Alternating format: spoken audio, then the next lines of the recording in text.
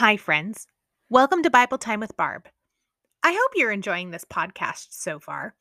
I love getting to read a short passage of the Bible with you, and to be honest, I'm learning so much about some of the words and what Jesus' teachings meant right along with you.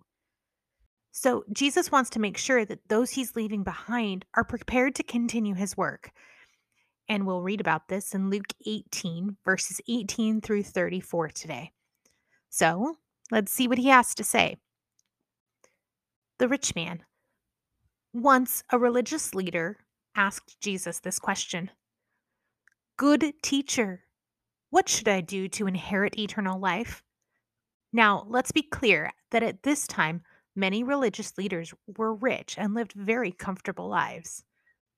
"Why do you call me good?" Jesus asked him. "Only God is truly good." Okay, so what was the point of using the adjective of good to describe Jesus? Was it to affirm him as knowledgeable? Well, probably. Jesus wanted to make sure that this man understood what it meant to be good, and that the only way Jesus could really be called good is if he were, in fact, the Son of God. But to answer your question, you know the commandments. You must not commit adultery. You must not murder. You must not steal. You must not testify falsely. Honor your father and mother. The man replied, "I've obeyed all these commandments since I was young." When Jesus heard his answer, he said, "There is still one thing you haven't done. Sell all your possessions and give the money to the poor, and you will have treasure in heaven. Then come follow me." Jesus knew that this man hadn't always loved his neighbor, and so he challenged the man's commitment. Was it to himself or others? Only when he decided that the commitment was to others, then the man could follow Jesus. But when the man heard this, he became very sad, for he was very rich. When Jesus saw this, he said, "How hard is it for the rich to enter the kingdom of God? In fact, it is easier for a camel to go through the eye of a needle than for a rich person to enter the kingdom of God." Okay, I know. This is an extreme comparison, but it was a commonplace joke for the times of Jesus. What he was trying to say is that if it's hard to have a huge camel go through the eye of a tiny sewing needle, it's actually harder for a rich person who loves being rich to realize his need for God.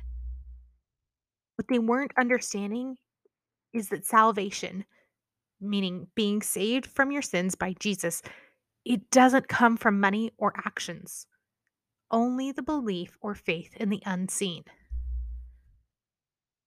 Those who heard this said, "Then who in the world can be saved?" He replied, "What is impossible for people is possible for God." I hope that you will always remember this. God can do anything, and if the Bible said it, then it will always be true. Peter said, "We've left our homes to follow you." "Yes," Jesus replied, "and I assure you that everyone who has given up house or wife or brothers or parents or children for the sake of the kingdom of God will be repaid many times over in this life and will have eternal life in the world to come." See, Jesus isn't asking us specifically to give up everything, but he does ask us to make sacrifices sometimes. And when we sacrifice or give up something for making sure we are living out God's plans for us, it will not be forgotten. Jesus promised that a true commitment to discipleship or growing your relationship with God will be rewarded. Jesus again predicts his death. Taking the 12 disciples aside, Jesus said, "Listen, we're going up to Jerusalem, where all the predictions of the prophets concerning the Son of Man will come true. He will be handed over to the Romans, and he will be mocked, treated shamefully, and spit upon. They will flog him with a whip and kill him, but on the third day he will rise again. Notice that the he that Jesus is saying is really himself. But they didn't understand any of this. The significance or importance of his words were hidden from them, and they failed to grasp what he was talking about. See, all Jews knew what many of the prophets of the Old Testament had said would happen when God came to earth as the Prince of Peace. But wrapped up in the amazing Jesus, many times his disciples had forgotten what was prophesied or exactly how it would happen, and they thought he would become a king. And even more, they couldn't understand how the Messiah would be killed in Jerusalem, the place where he was to be ruler of, or that he would have to return to heaven before it all happened. I love that we're reading this as we approach the Christmas season.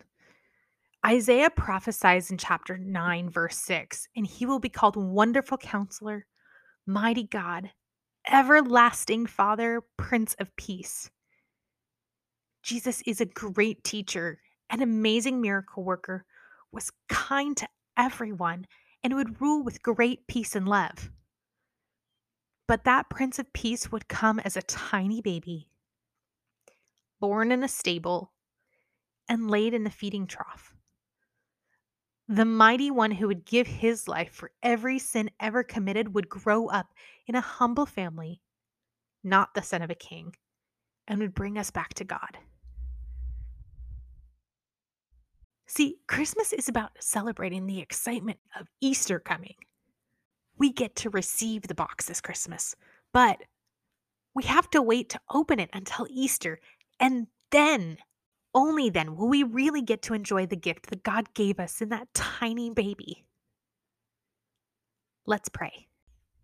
Dear God, we praise you and we thank you for loving us so much.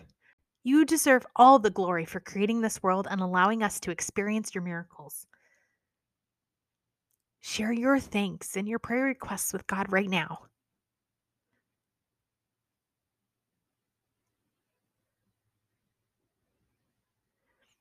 God, please help us to remember that our focus should be on you, whether it's Christmas, Easter, or the middle of the day or in the middle of the night.